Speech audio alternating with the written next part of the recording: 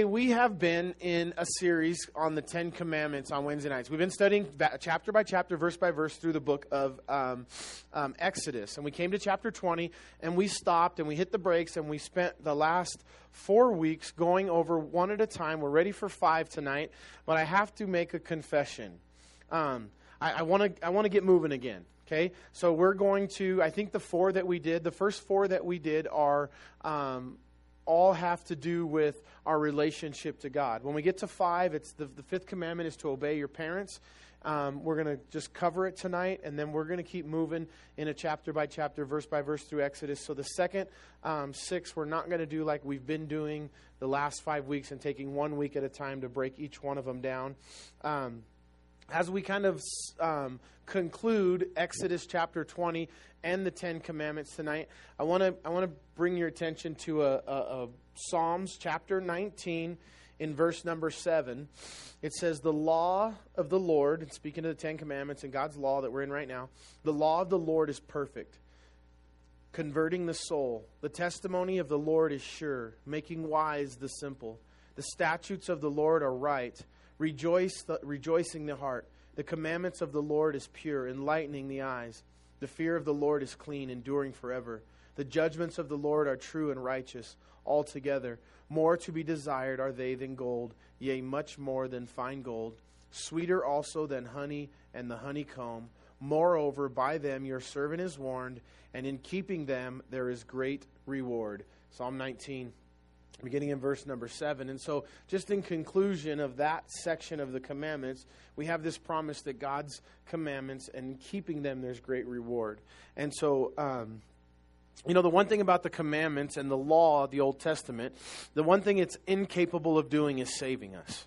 Can't be saved according to following or keeping the law. We can only be saved according to the work of Jesus Christ on the cross.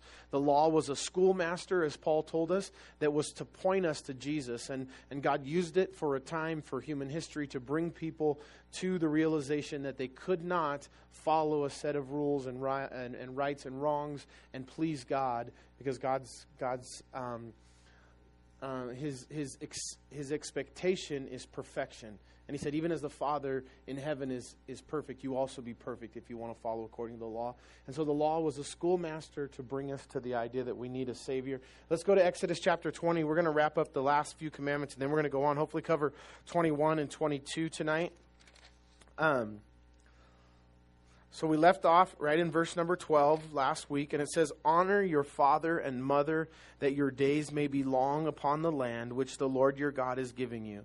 So the particular commandment of honoring your father and mother, it's one of the only commandments that comes with a promise. When we get to the next few, he's going to say, do not steal, period. Do not lie, period. Do not murder, period. But in this particular commandment, he gives us a promise that goes with it. That if you will honor your father and your mother, he doesn't say your father or your mother. Some of us find favorites, right? And my kids know that, if they want certain things, they go ask mom. And if they want other things, they come and talk to me. And they kind of got to figure out what their best chance of getting a yes answer is, And so, but it says, honor your father and your mother in the Lord. And I know that this concept of our earthly mothers and fathers for all of us is different based on our experience, based on our upbringing. Maybe some of you close your eyes and you picture mom.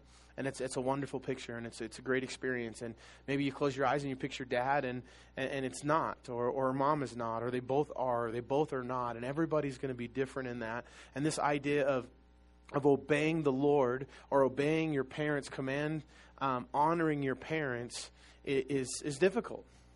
But the Bible comes with a promise that if you will do this, that God, that your life will go well and it'll last long. What the cool thing is, and with each of the commandments we've gone through and we've taken New Testament parallels. In the first 4, we took us to places in the New Testament where it's basically teaching the same thing as the first 4 commandments in trying to answer the question, are the 10 commandments of Exodus chapter 20 in the Old Testament, are they valid for today?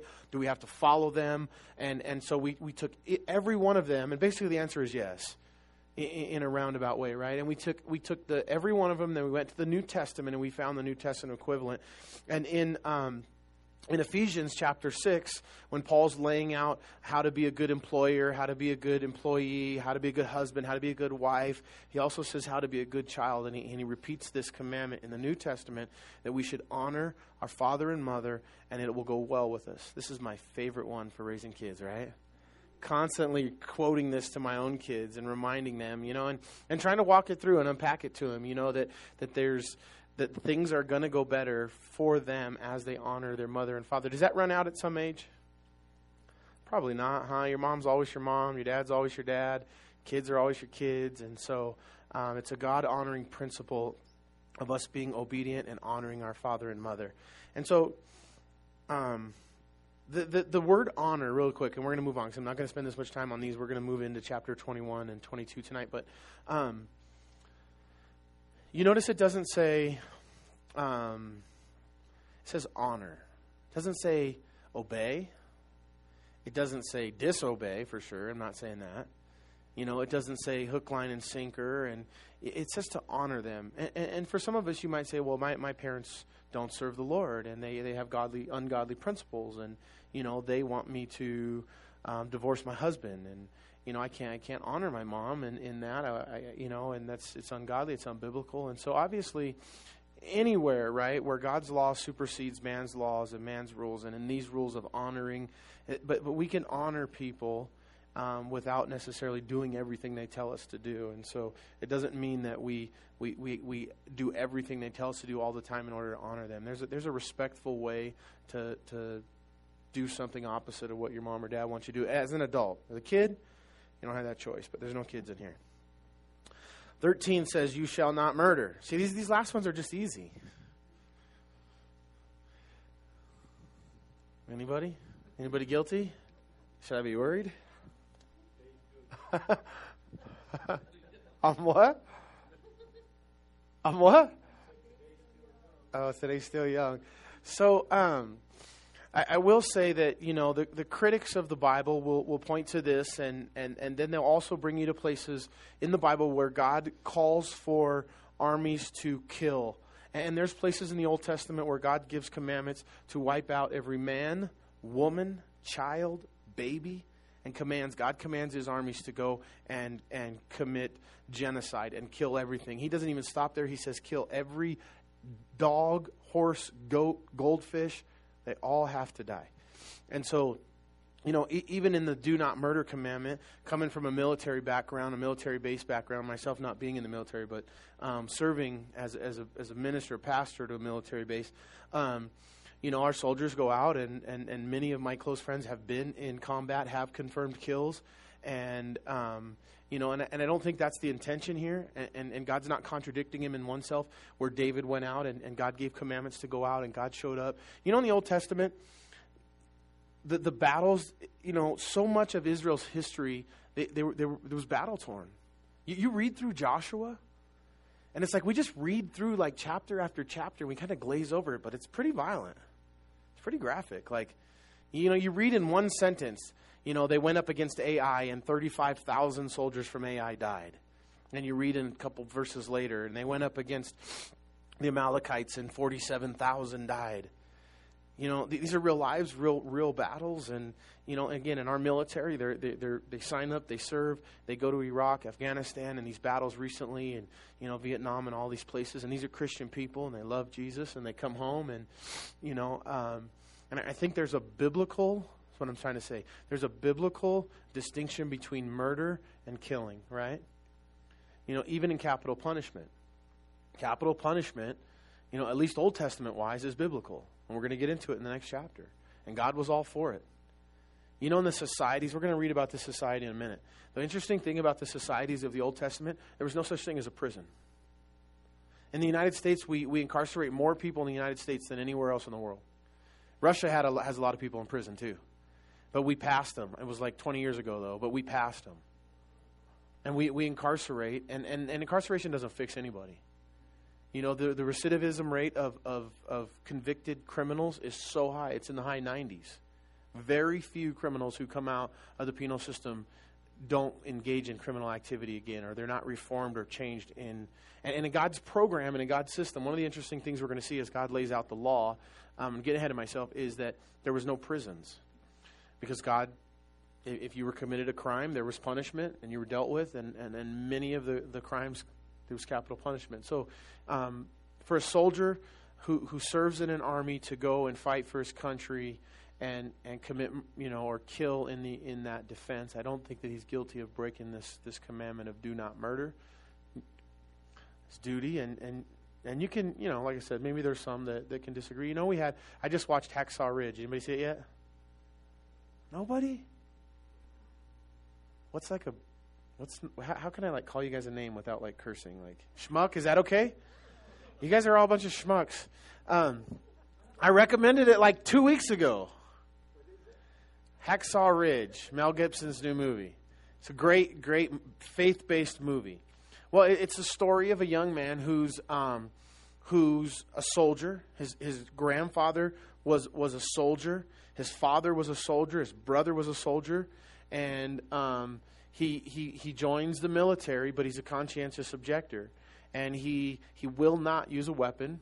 And in his mind, he takes this "do not murder" that we're reading here as literal commandment that he doesn't make a difference between your duty to your country and killing and murder. That there's no, I use two words, killing and murder, and I think there's a difference between murder and killing. That's my theological stance on it. His is there's no difference, that's the same thing, and that he will not hold a weapon. And so they beat him up. They do everything in their power to get him kicked out of the military. They call him a coward, a loser, and just make his life hell. And he's this close to a court-martial and spending the entire World War II in a brig, and something changes, and he gets to go to battle as a medic. And his story is amazing. True story. True story of a young man. And so just a great faith-based story. And so, he had his convictions, and he followed them, and he was right, and he turned out to be just an amazing, amazing person. All right, we're going to keep moving. You shall not commit adultery.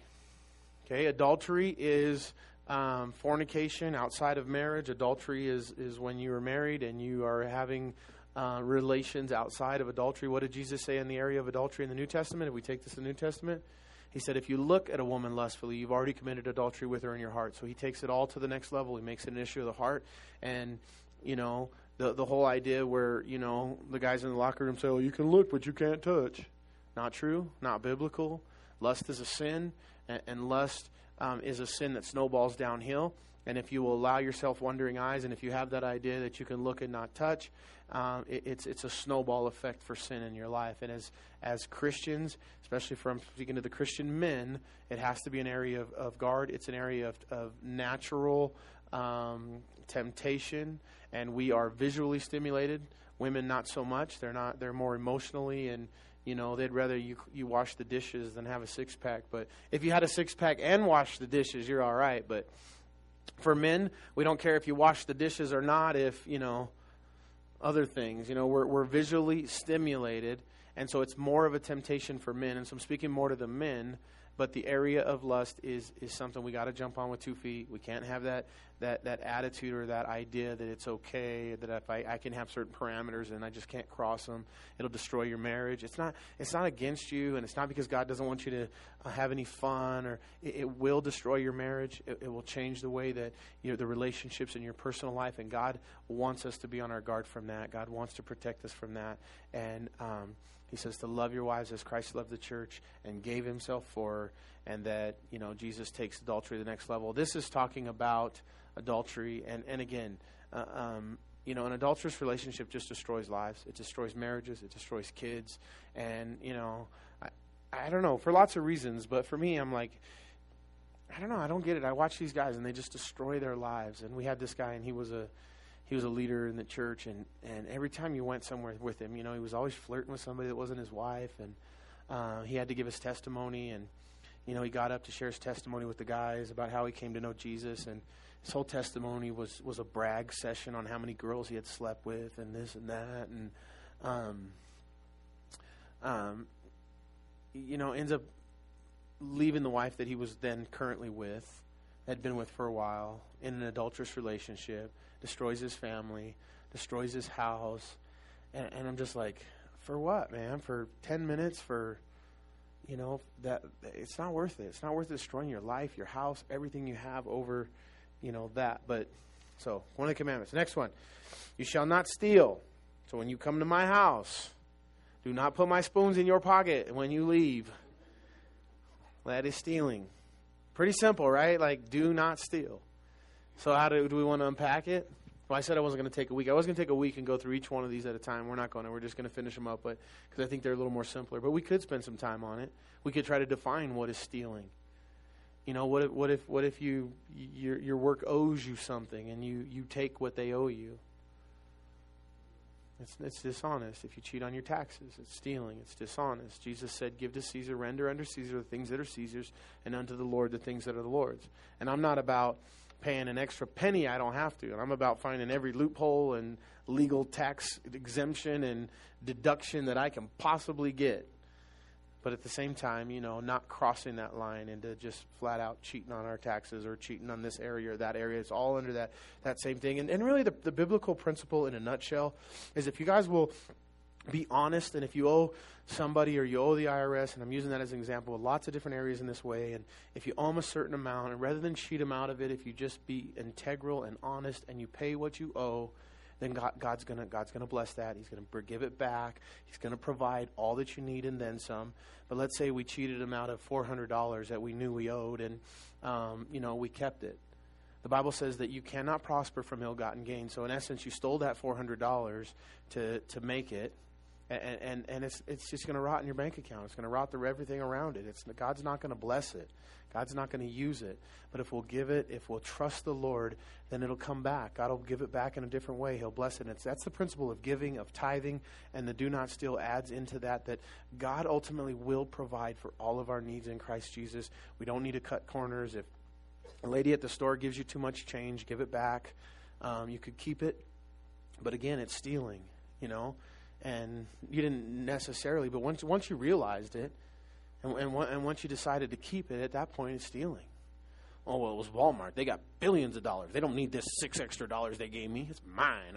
I'm going to buy me probably go buy you some candy bars and rot your teeth out or something, and not good for you. You shouldn't have had that $6 in the first place. But, God's not going to bless it. Trust him. Be honest in your dealings. Next, 16, and it's a bad witness, right, as Christians. The next one, 16, you shall not bear false witness against your neighbor. Okay, so don't bear false witness against a neighbor. Don't tell a lie about a situation or a friend. Don't get on the sides with somebody and bear false witness in a court case, in an argument, in a fight. The last one, you shall not covet your neighbor's house. You shall not covet your neighbor's wife, nor his male servant, nor his female servant, nor his ox, nor his donkey, nor his Camaro, nor his Dodge, nor his jet skis, or his boat, or we already said his wife, his kids, or anything that is in your neighbor's house. And so, again, the Bible says to rejoice with those that rejoice and to mourn with those that mourn. And so, again, just biblical, these are 10 commandments, right? These are biblical, just things to guide us, to lead us by.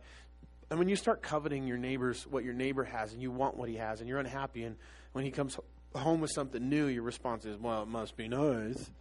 Instead of being genuinely happy or excited when somebody's blessed or somebody has something, And one of my favorite commercials of all time is that one neighbor, and he's like keeping up with the Joneses, and he's got it all, man. He's got the brand new boat pulled by the brand new truck, and he's got everything there is to have brand new. Everything in his house is just up to par, and the other neighbors are struggling, and they're watching this one guy, and he just has everything in the world, and he's out there mowing his lawn on his brand new Ryder lawnmower that everybody wants in the town, and finally the guy stops the car, and he's like, man, I had enough. How do you do it?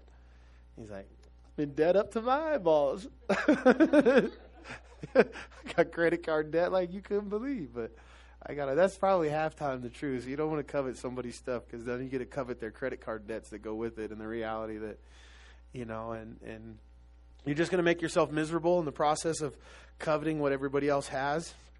Don't do it. All right, verse 18. Now all the people witnessed the thunderings, the lightnings, flashes, and sound of trumpet, and the mountains of smoking. And when the people saw it, they trembled and stood afar off. So as we've already highlighted, and it's been weeks and weeks and weeks ago now when we first started Exodus chapter 20. But if you'll remember, Exodus chapter 20 starts with this bang. I mean, this is really monumental. In all of human history, God only did this at very few times in all of human history. And he made a big deal the day that God gave Moses the Ten Commandments. He actually spoke with an audible voice to Moses, and the people heard it. Again, the Father speaks with an audible voice when Jesus is baptized. So we've kind of forgot the context because we spent so long breaking down the commandments. But it was a big deal in human history at this time. And then it says in verse 19, then they said to Moses, you speak with us, and we will hear. But let not God speak with us, lest we die. And Moses said to the people, do not fear, for God has come to test you, and that his fear may be before you, so that you may not sin. So the people stood afar off, but Moses drew near the thick darkness where God was. Then the Lord said to Moses, thus you shall say to the children of Israel, you have seen that I have talked with you from heaven. You shall not make anything to be with me, gods of silver, gods of gold, and you shall not make for yourselves an altar of earth. You shall make for me, and you shall sacrifice on it burnt offerings and your peace offerings. Your sheep and your oxen, in every place where I record my name, I will come to you, and I will bless you. So the Lord wanted an altar, but he said, just make it of earth. He doesn't want it fancy. Just pile up some dirt, and upon that, I want you to make the offerings and sacrifices that you're going to offer to me, and then I will come, and I will bless you. And if you make me an altar of stone, you shall not build it of hewn stone. For if you use your tools on it, you have profaned it. Nor shall you go up by steps to my altar, that your nakedness may not be exposed on it. And so God says in the altars that they would make, and it was a literal altar that they would put the beef or the cattle or the sheep that was being sacrificed upon it. They would sprinkle the blood on the altar. God didn't want anything ornate. He didn't want anything fancy. He said, if you're going to use stone, you can't even hewn it or cut it. You find some rocks out in the thing, and you can use those. And then he said something about the nakedness there at the end of 20, and that's a cultural deal for the time of Moses. It's a pagan culture. It wants to be alive and well in our culture today, but it's not. The whole, what do you call them? Nudist was the word I was looking for. Nudist colonies and nudist living, but it was happening in that day, and God didn't want his people to be a part of the nudist colony. So next time you go to the beach, keep your clothes on. Just kidding. You guys would never. Now these are the judgments which you shall set before them. So in chapter 21, we're going to start now where God is giving the law. He gave the law to Moses, and we're going to go through so many laws. You guys are going to feel like,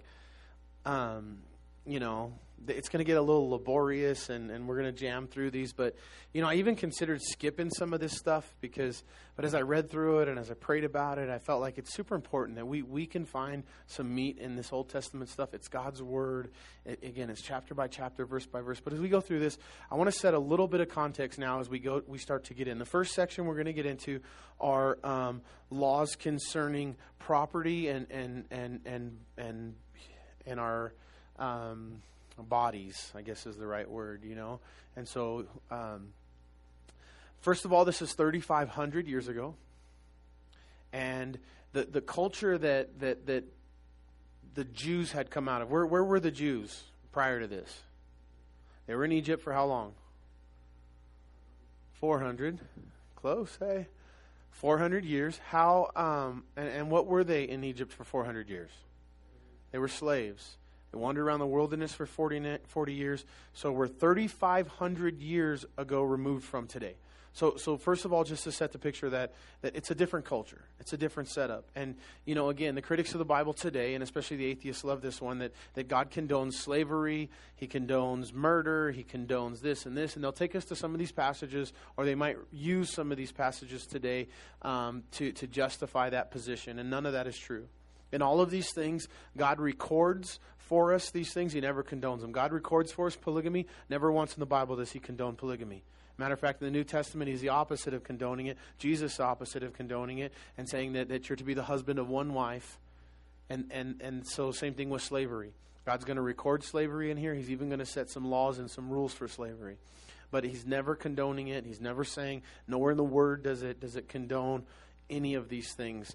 And again, it's a different culture.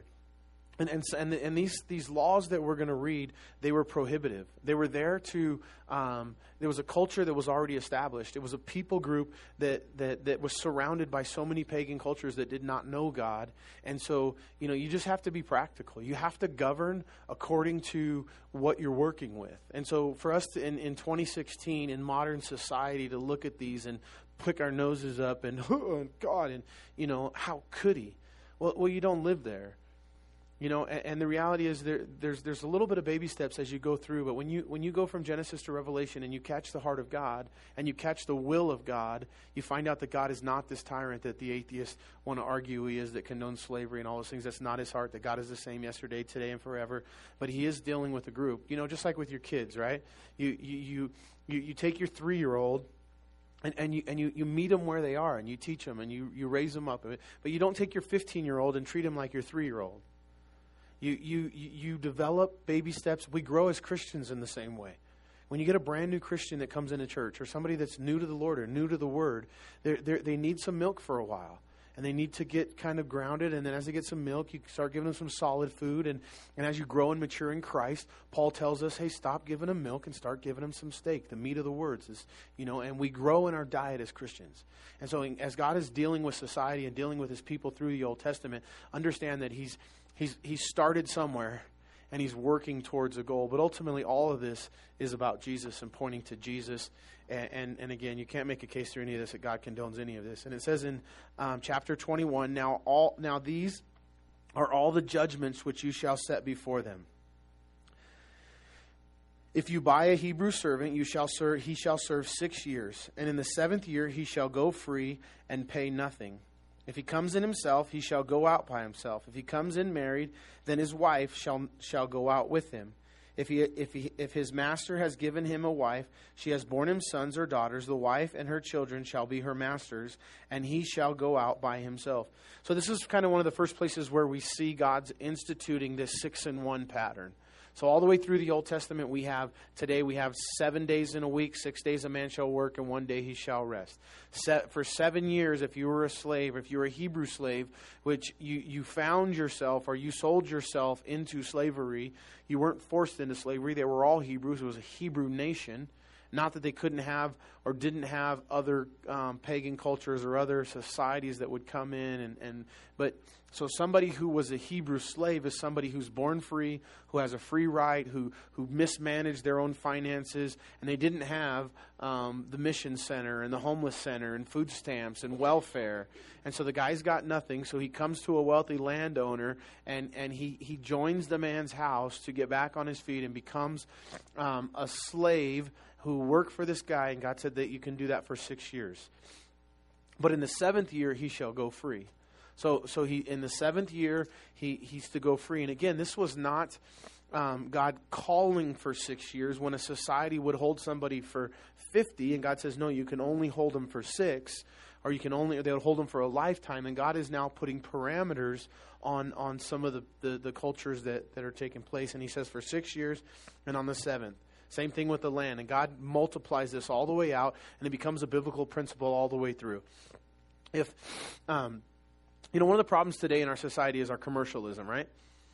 So we live, my grandfather, he gave me a lesson in economics one time. And it was so different to think about the economics of the 30s and the 40s and the 50s and the 60s and where we are today. And he said, well, if one of the problems with our economy is people are overspending. And I'm like, how is that a problem with society? How is that a problem with... And so my grandfather, he owned a local grocery store. And in the 80s, a chain grocery store came to town, and it put them out of business, put the mom and pop's grocery stores out of business. It was happening all over the country, and they could no longer function. But what he explained, I said, but how does overspending... So, growing up in central Kansas and living in central Kansas, and he owns the grocery store, and his buddy owns the feedlot, and another guy owns the electrical store, and the other guy owns the lumber store, and they're all owned by families in this community. And he said, if the guy that owns the lumber store, if he starts overspending and he goes and buys a car he can't afford and he does all these things, then what does he have to do in order to pay for this overspending lifestyle that he has? he has to bump up the price of his lumber. And so now you got to pay more for the lumber. And if I have to pay more for the lumber, now I got to maybe charge more for my eggs so that I can afford the lumber. And, and so he's giving me this old school economy lesson in overspending. But you have these societies, and it's not, the where we've come today is not biblical. It's not necessarily God's plan, and He put it within His people so that these things wouldn't happen. There was no Walmart with the children of Israel in Israel, because every 49 years, so you could lose your property. You mismanaged it. You were just a bad steward of what you had, and you had to sell your land to your neighbor. And that one guy who was really savvy, he started working deals all over town, and pretty soon he's got your land, your neighbor's land, and somebody else's land, and he's getting really, really rich, and nobody else is. Well, that could happen, but in God's society, every 49 years in the year of Jubilee, 7 sevens, all the land went back to the rightful owners. So that was a year of Jubilee. So for 7 years, you'd have one of those every 7 years, and then one every 49 year. And in the 50th year would be a year of Jubilee, and all the property, everything you lost. So if you were a bad manager, you got to start all over. You could lose it again in the next 5 years, 10 years, 2 years, whatever. But it couldn't. It was set up so that Walmart couldn't just own everything. And so, but now where we live today, could you own a mom and pop's grocery store in Tooele?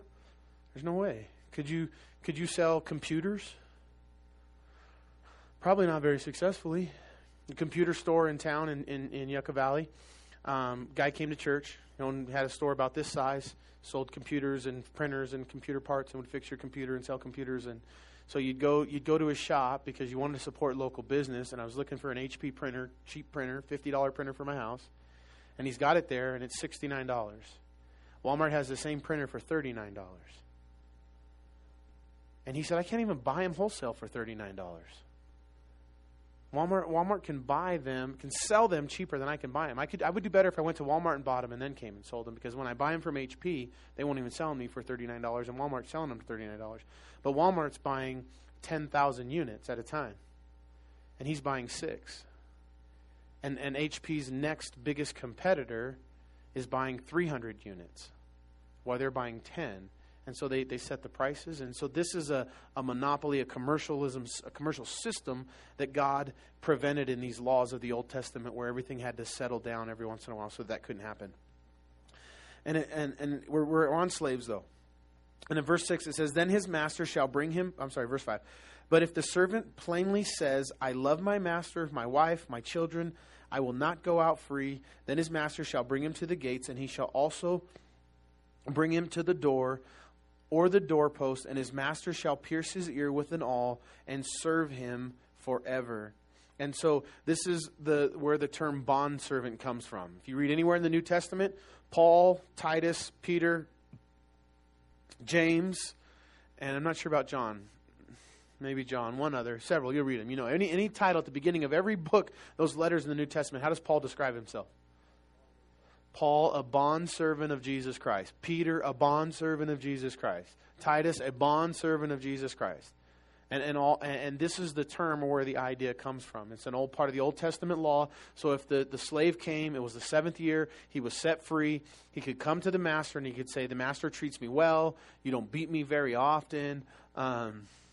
Or maybe he had a wife. He had gotten a wife, and his wife wasn't his. He married her, and it belongs still to the place where he was living, and he couldn't take her and his kids. So he said, the master treats me well. I built a family here. I want to stay. I choose to stay. Well, then the master would take him, and he would put his ear against a post, and he would take an awl, and he would punch an awl, or not that bad. He pierced his ear. You guys got pierced the ears. You're all like, oh, that looked like it hurt. No, it wasn't that bad. He would so gauges, those gauges the kids wear today. That's nothing new. They think they're fandangoed and hip, but that's 3,500 years old. Maybe. No, I'm just kidding.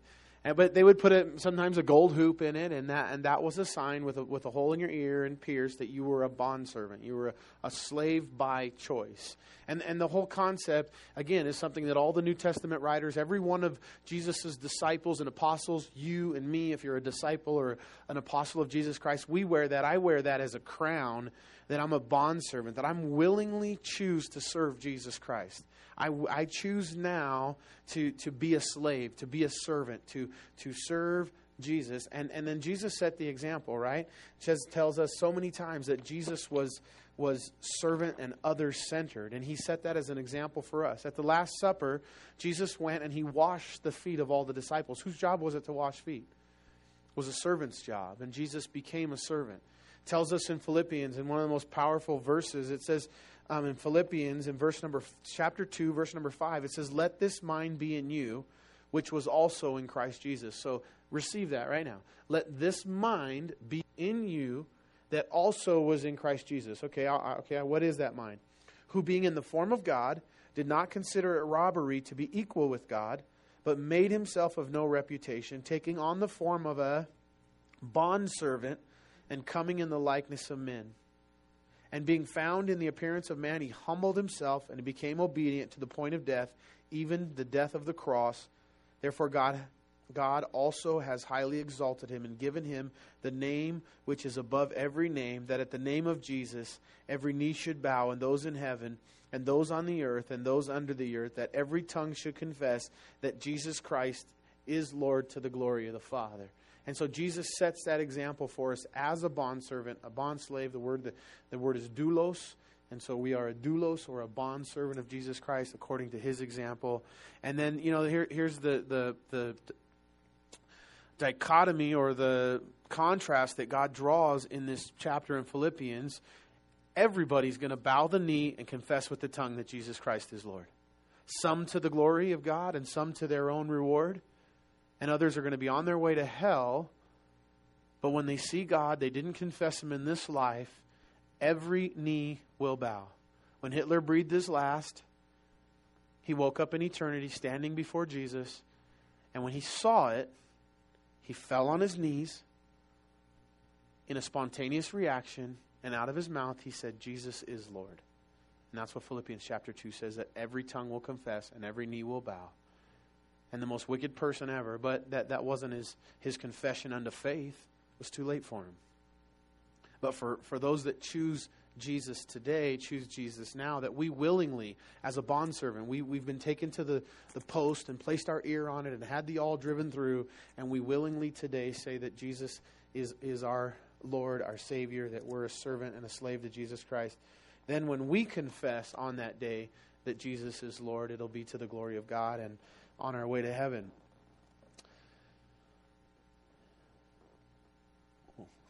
Got too many tabs. I keep grabbing the wrong ones.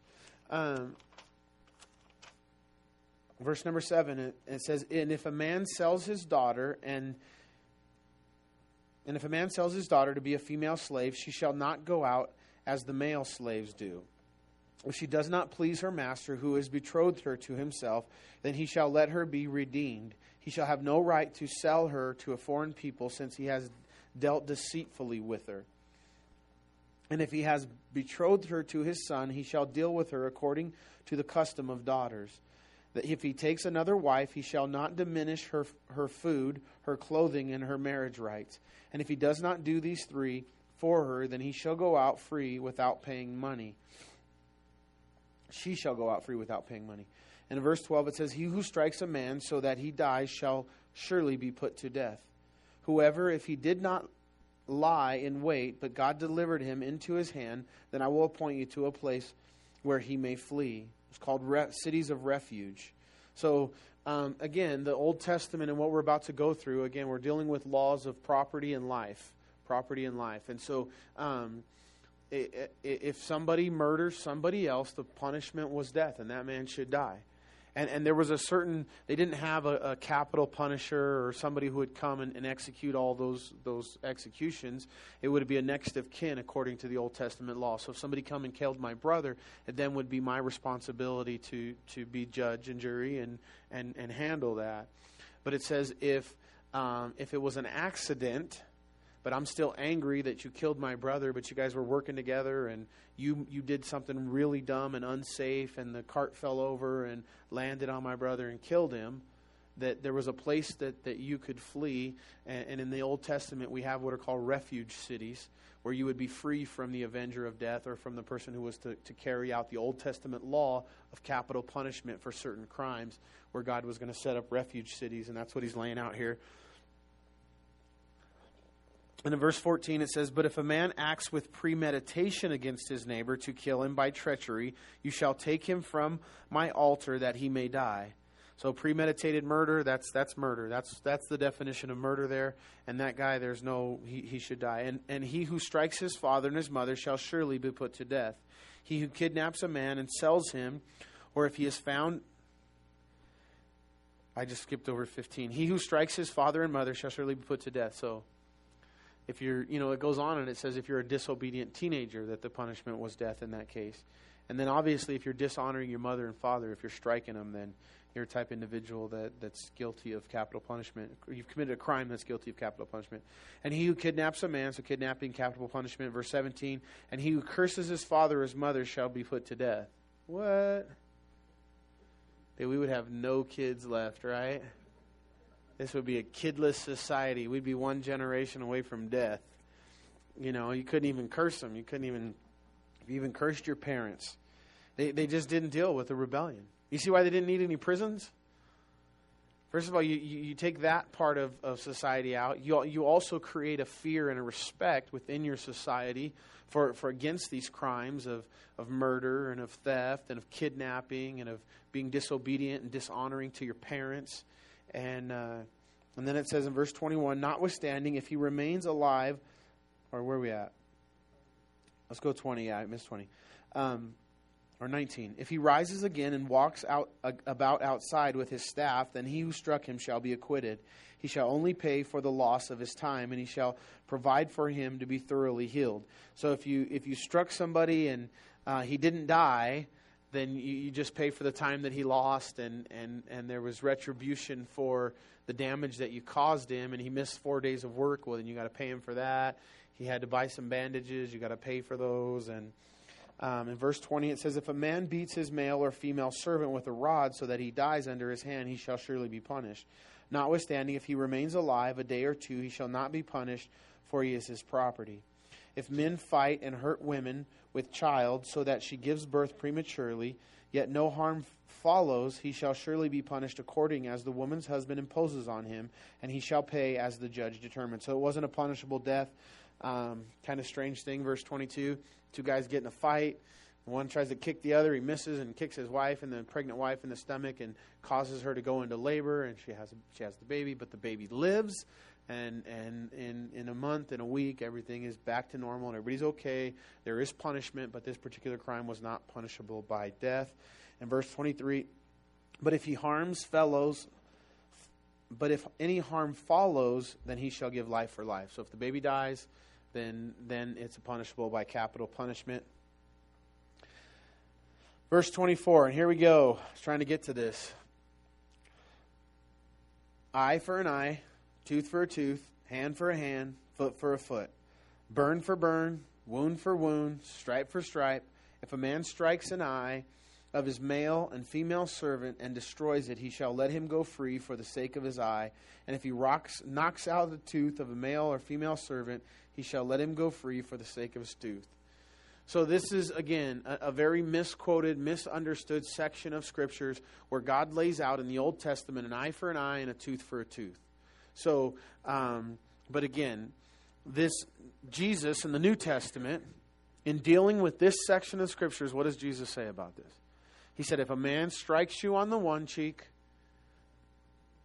strike him back. Is that what he says? He says, if a man strikes you on one cheek, you turn to and give him the other also. And so Jesus dealt with this issue as society progresses, as life progresses, as revelation comes. And we get now to the Sermon on the Mount, and Jesus is taking these laws of Moses and he's placing them on our heart. He's giving us as Christians new commandments, greater commandments, additional commandments that were really the same, but love the Lord your God with all your heart, mind, and soul. Love your neighbor as yourself. The first 4 commandments that we dealt with the last 4 weeks deal with love the Lord your God. The next 4 deal with love your neighbor as yourself, as the rest are dealing with the neighbor. And so Jesus... And again, you have to take into consideration the entire counsel of God's Word. So you want to take this, but here's the reality and why this is misunderstood so often. What is human nature? When I was in Bible college, I had a reputation, and I tried to earn it really good. Like, I was always going to way outdo you. If you pranked me, if you did something to me, it wasn't good enough. So multiple times. Lydia just left. She told a story, and her friend come down, and Lydia and I were first starting to hang out, and we weren't like officially dating or anything yet. We were just kind of hanging out, and we worked down at the retreat center, and so we had a swimming pool down there. We had a big kitchen. We had about 150 beds. Joshua Springs owned a retreat center where we would host small retreats, and the Bible college students had dorms down there. We would live down there. We would serve down there. We'd clean the rooms, do the grounds, cook the meals, run the retreats, and we could live down there. And so it was a great situation while we had it. And so her and her friends came down to help us work a retreat and hang out. And, there was this little squirt bottle, and her friend takes this little squirt bottle, and she sprays me with it a couple times in the face. And so I picked her up, and I threw her in the pool. And it was always that way. Like, the guys would prank me, or they would do something, and they would do something in my room, and I'd go to their room and make sure it was like 10 times worse. So he knew, like, if you messed with me, like, I'm mean, I'm tough, I'm bad, I'm going to get you back way worse, so you wouldn't want to mess with me. But that's kind of human nature. And human nature is if, you black one of my eyes, I'm going to black two of yours. And if you knock one of my teeth out, then I'm going to knock all your teeth out. And when God says an eye for an eye, a tooth for a tooth, he's not giving a commandment that if somebody punches you in one eye that you punch them back. He was being, and the law of the Old Testament where we are today, it's prohibitive. He was putting parameters on the people and on cultures that are 3,500 years old that were coming from pagan influences and backgrounds and surroundings. And he's telling them, no, if it has to be equal, it has to be fair, it can't be addition to. And so these things, again, where God gets maligned as unjust and evil and harsh, they really were meant to be parameters and limitations, not to exceed those things. In verse 28, if an ox gores a man or a woman to death, then the ox shall surely be stoned, and its flesh shall not be eaten, but the owner of the ox shall be acquitted. But if the ox tended to thrust with horns in times past, and has been made known to his owner, and he has not kept it confined, so that it has killed a man or a woman, the ox shall be stoned, and its owner also shall be put to death. If there is imposed on him a sum of money, then he shall pay to redeem his life whatever is imposed on him. Whether it is gored a son or gored a daughter, according to this judgment it shall be done to him. So this is the old, bite me once, bite me twice rule. And so when I was at Joshua Springs, we'd have to go to every so many years, we'd have to go to sexual harassment training, and these lawyers would put on these sexual harassment training things. And there's no such thing as a Christian lawyer, right? So just kidding, that was a joke. It's probably kind of true joke, but anyways, they would tell these stories in the sexual harassment training. And, law was, if your dog bit somebody, then, there was a certain expectation from you that you're responsible. And you didn't know your dog was a biter and the thing happened. But if your dog had already bit somebody, you knew your dog had a tendency, and now your dog bites a second person, well, now they're going to throw the book at you because you knew that your dog was a biter and that he, then you didn't deal with it. And so, they would say, in the old days, it used to be like you get one free grope because they didn't know that it was a problem, and no free gropes anymore. You're guilty on the first one. The first bite, you're guilty. And so that's the same idea here with the ox. He's saying if your ox gores somebody, you didn't know but if you knew your ox had a problem and he was out there goring people and you didn't deal with it, you didn't put a fence up or whatever you had to do or restraints, then there were stricter punishments. In verse 32 it says, if the ox gores a male or female servant, he shall give to the master 30 shekels of silver, and the ox shall be stoned. Does that sound familiar to anybody? So Judas Iscariot sold Jesus or betrayed Jesus for the price of a gored slave. Because this was the price if the slave was gored to death. So if the ox was out there and the ox gored the slave to death, then the price that you'd have to pay the owner for that slave was 30 pieces of silver. And that's the exact price that Judas Iscariot sold Jesus for. And if a man opens a pit, or if a man digs a pit and does not cover it, and an ox or a donkey falls in it, the owner of the pit shall make it good, and shall give money to their owner, but the dead animal shall be his. If one man's ox hurts another, so that it dies, then they shall sell the live ox and divide the money from it, and the dead ox shall be also divided. So, if there's two oxes and they're fighting, and again, it's innocent, one is not having a problem, and the two oxes get in a fight, and one kills the other, that God said split it evenly. You take the dead ox, and you barbecue him up, and you split the barbecue meat. You take the live ox, and you sell him, and you split the price of the live ox between the two owners so that it's fair. Or if it was known that the ox tended to thrust in times past, and its owner had not kept it confined, he shall surely pay ox for ox, and the dead animal shall be his own, with the exception that if you knew your animal had a problem, then that creates responsibility because you knew there was a problem.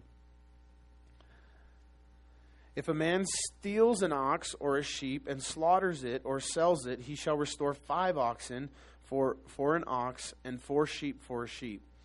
So, in verse 2, if the thief is found breaking in and he is struck so that he dies, there shall be no guilt for this bloodshed. If the sun has risen on him, there shall be guilt for his bloodshed. He should make full restitution. If he has nothing, then he shall be sold for his theft. So a couple things here in the way God set up the society and the Old Testament law. That the first one is that, again, no prison. If you stole something, you didn't go to prison for a while. If you stole something, you paid back 4 times, and there was restitution that was made. And you say, but where would a guy that went and stole an ox, he's broke, he's poor, he doesn't have any money, where's he going to get the money to pay back 4 oxes? So that responsibility would go to his family, and it was part of the law, and they would tax it, and they would enforce it. So that would mean his parents. And if his parents only had one, then it'd go to his uncles and his cousins and the people in his family, and everybody in his family would have to come up with those 4 ox to pay for his theft. So what do you think would create then in that situation? Hopefully a sore butt, right? And some discipline and some real, dealing with. And then there's pressure. Not only is there pressure on you, but your consequences have action that affect your family. And God created so geniusly and so preciously within culture that he's dealing with laws and rules that were right and that kept, didn't have the need of prison and those types of things. And so those were the laws for those that stole. And then the interesting one is again, the laws were all, again, to protect the victim. If somebody breaks in your house and he says, it's in the middle of the night and you kill him and there's bloodshed, well, you're innocent of that. The thief is guilty. He says, but if the sun comes up and now you can see the thief and, you can deal with it. He was saying that there wasn't necessarily a green light that you can now just murder this person. You had more responsibility as the light rose and is shown, and maybe you could deal with it a different way. But if it's dark, it's night, you're scared, and he dies, you kill him, you're not responsible. But the point in all of this is that all the laws that God made were there to protect the victims. And today we have laws that are designed to affect and protect the criminals. We have so many. You guys hear true stories, a couple true stories. We have. Just for example, there's a case of a rape case. 2 gentlemen take a woman, and they abduct her. They take her to a house, and the neighbor hears her screaming and calls 911. The house that they're called to is a guy who's on parole for another rape case that he's being charged in. It's a known rapist and convicted felon in another area. The police go to his door. They hear the woman screaming. He won't open the door. He won't come to the door. The police kick the door in. They go in. They find the woman bound, taped in the closet, jaw broken, had been sexually abused by 2 men. They arrest the guys. They go out, and then the guy walks free because the cops didn't have the right to go in and into the house. They didn't have a search warrant. They didn't have the the laws that are just ridiculous, right? To protect the rights of the victims and not the. And then this is a true story out of Washington. There was a guy who was breaking into a residence, and he fell through a skylight in the kitchen that he didn't see. There's a couple I heard on this one. Now, one I heard is that a guy fell through the roof and he landed on a knife set in the kitchen and sued the homeowner for the cuts on him. That one I can't confirm. I heard that story, but I can't confirm it. This one, you could Google this one. This one's true. The guy falls through the skylight, lands in the kitchen, and breaks his back in the burglary. The cops come. They arrest him. He goes to court. He's convicted of breaking and entry. All of that all goes well. He was guilty. He broke into this house. They caught him. They arrested him. They charged him. Convicted. Guilty. When he's done with that part of it, he hires a lawyer, and they sue the skylight company because of the skylight was faulty and it didn't hold his weight like it was supposed to, and he fell through it and broke his back. And he was awarded $1.5 million from the skylight company for breaking his back. So, the thing with God is, and especially these Old Testament laws, they're common sense. One of the nice things when Jesus returns and Jesus rules and reigns through the millennium, common sense will return. We will once again just have that luxury of common sense that'll be back. And God's laws were common sense laws. They were designed to protect the victims, not the criminals. In verse 5, if a man causes a field, I forgot 4, but we're going to move a little fast. 3 more minutes and we're done. If the theft is certainly found alive in his hand, whether it is an ox or a donkey or a sheep, he shall restore double. And so there is an exception clause. So if the thief comes in and it says if what he stole, they find it alive, they're able to return the property, then he pays back double. That's the punishment that God laid out. But then in Numbers, we get this exception clause to this.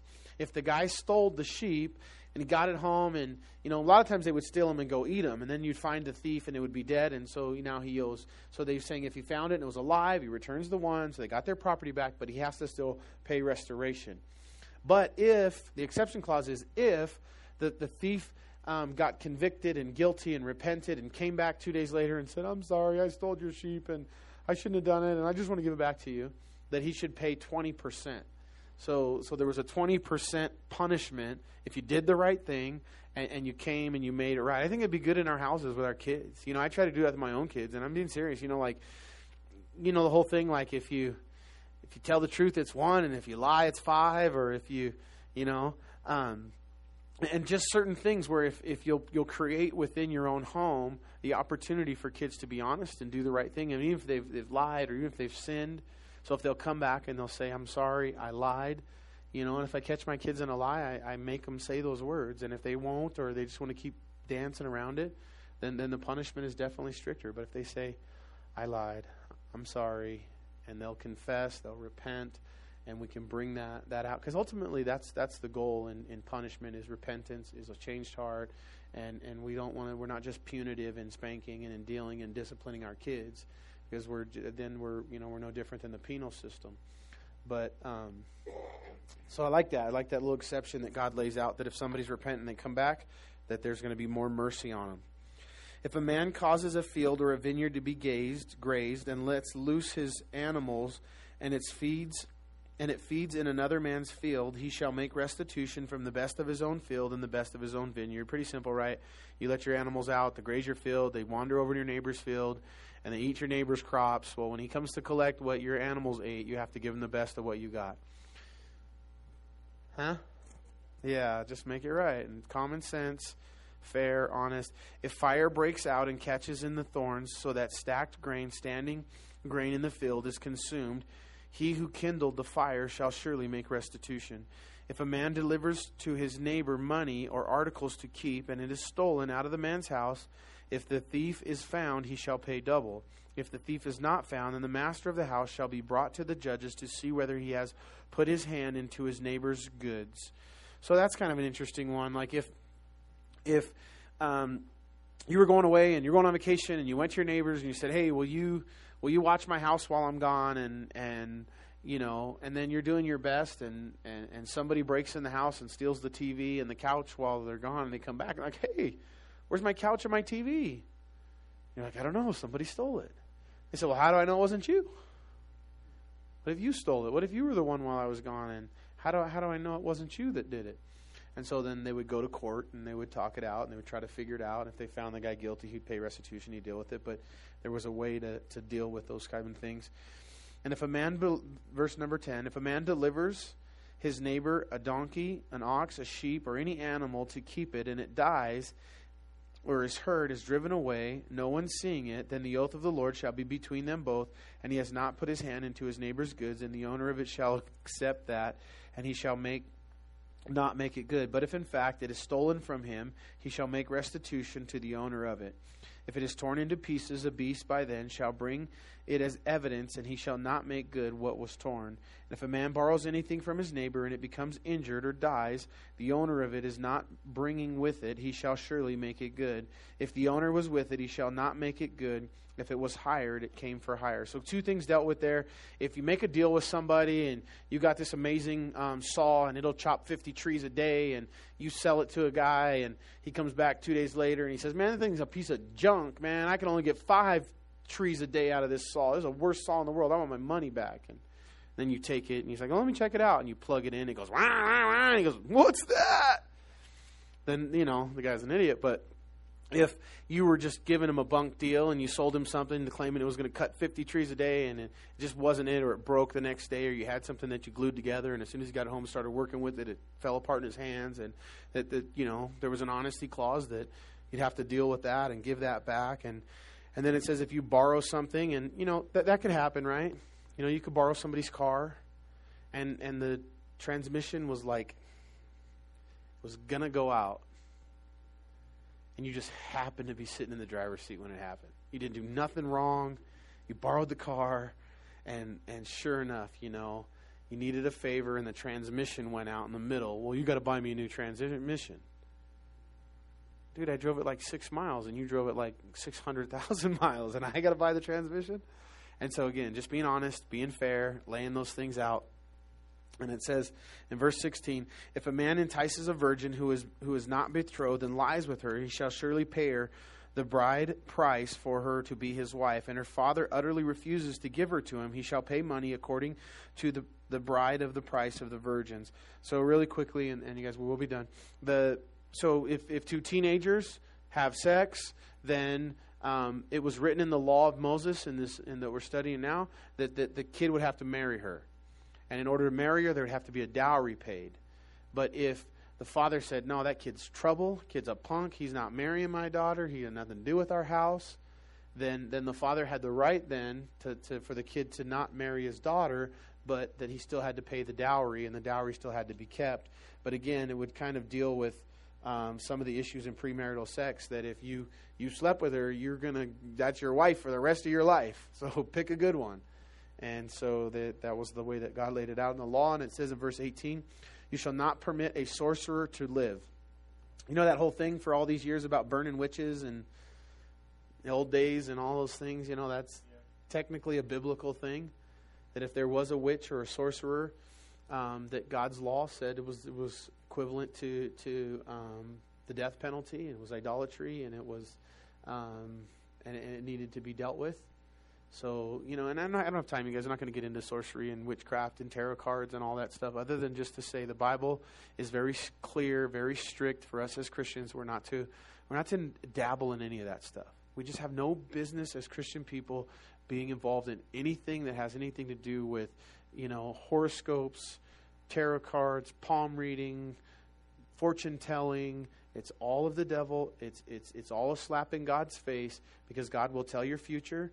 God will fortune tell. God will read your palm. God will give you your future. He's laid it out for you. All you got to do is ask him for you to ignore the living God who loves you and died for you, who wants nothing more than to lay out your life for you and give you a future and a hope.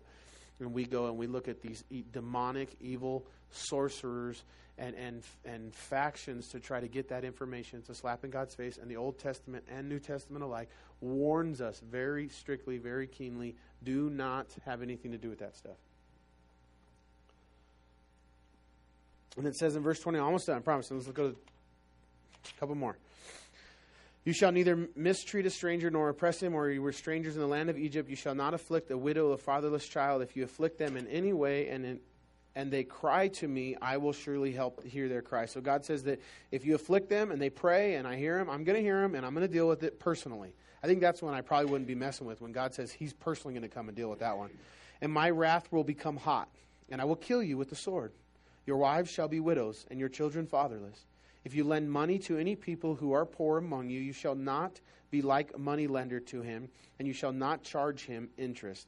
So again, I don't have time to get into this. I wish I did, because this also is introduced in the New Testament. But God didn't want his people charging his people interest. So when it's a Christian loan to a Christian loan, that it's believers, it's like-minded people, it's brothers in Christ. When you loan money, you can't charge interest, and you can't be a user to your brother.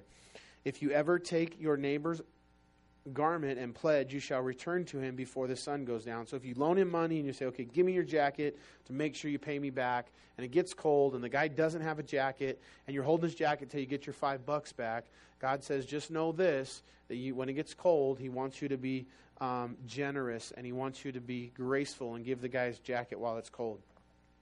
For this is a holy covering. It is garments for skin. What will he sleep in? And it will be that when he cries to me, I will hear him, for I am gracious. You know, think about God's grace. We always want God to be gracious to us. We just don't always want God to be gracious with everybody else, right? You shall not revile God, nor curse a ruler of your people. You shall not delay to offer the first of your right produce and juices, and the firstborns of your son you shall give to me. Amen on that one. Likewise, you shall do with your ox and your sheep. It shall be with its mother 7 days. On the 8th day, and you shall give it to me. And you shall be holy men to me. You shall not eat meat torn by beasts in the field. You shall throw them to the dogs. And that was a health reason that you don't eat the animals that were roadkill. Amen? So much in there. Let's pray. Let's stand. Father God, we come before you and we thank you, Lord Jesus, so much for this day. And Father, we thank you for your word, Lord. And Lord, we thank you that we can, Lord, just take a Wednesday night and walk through a couple chapters of Exodus and Old Testament law. And Lord, it does apply to our lives today. And ultimately, Jesus, we hear your heart. We see the heart of the Father. We see the wisdom of God. And when we get to know in context the entire counsel of God's word as we study these things. And we just don't ignore them, and we also don't just believe what other people tell us about them. We've been in them ourselves. We've read through them. We've studied through them. We thank you for that, God, and we thank you for the wisdom we learned tonight and the lessons that can be learned from the law of Moses that was given 3,500 years ago. And we thank you and praise you in Jesus' name. Amen.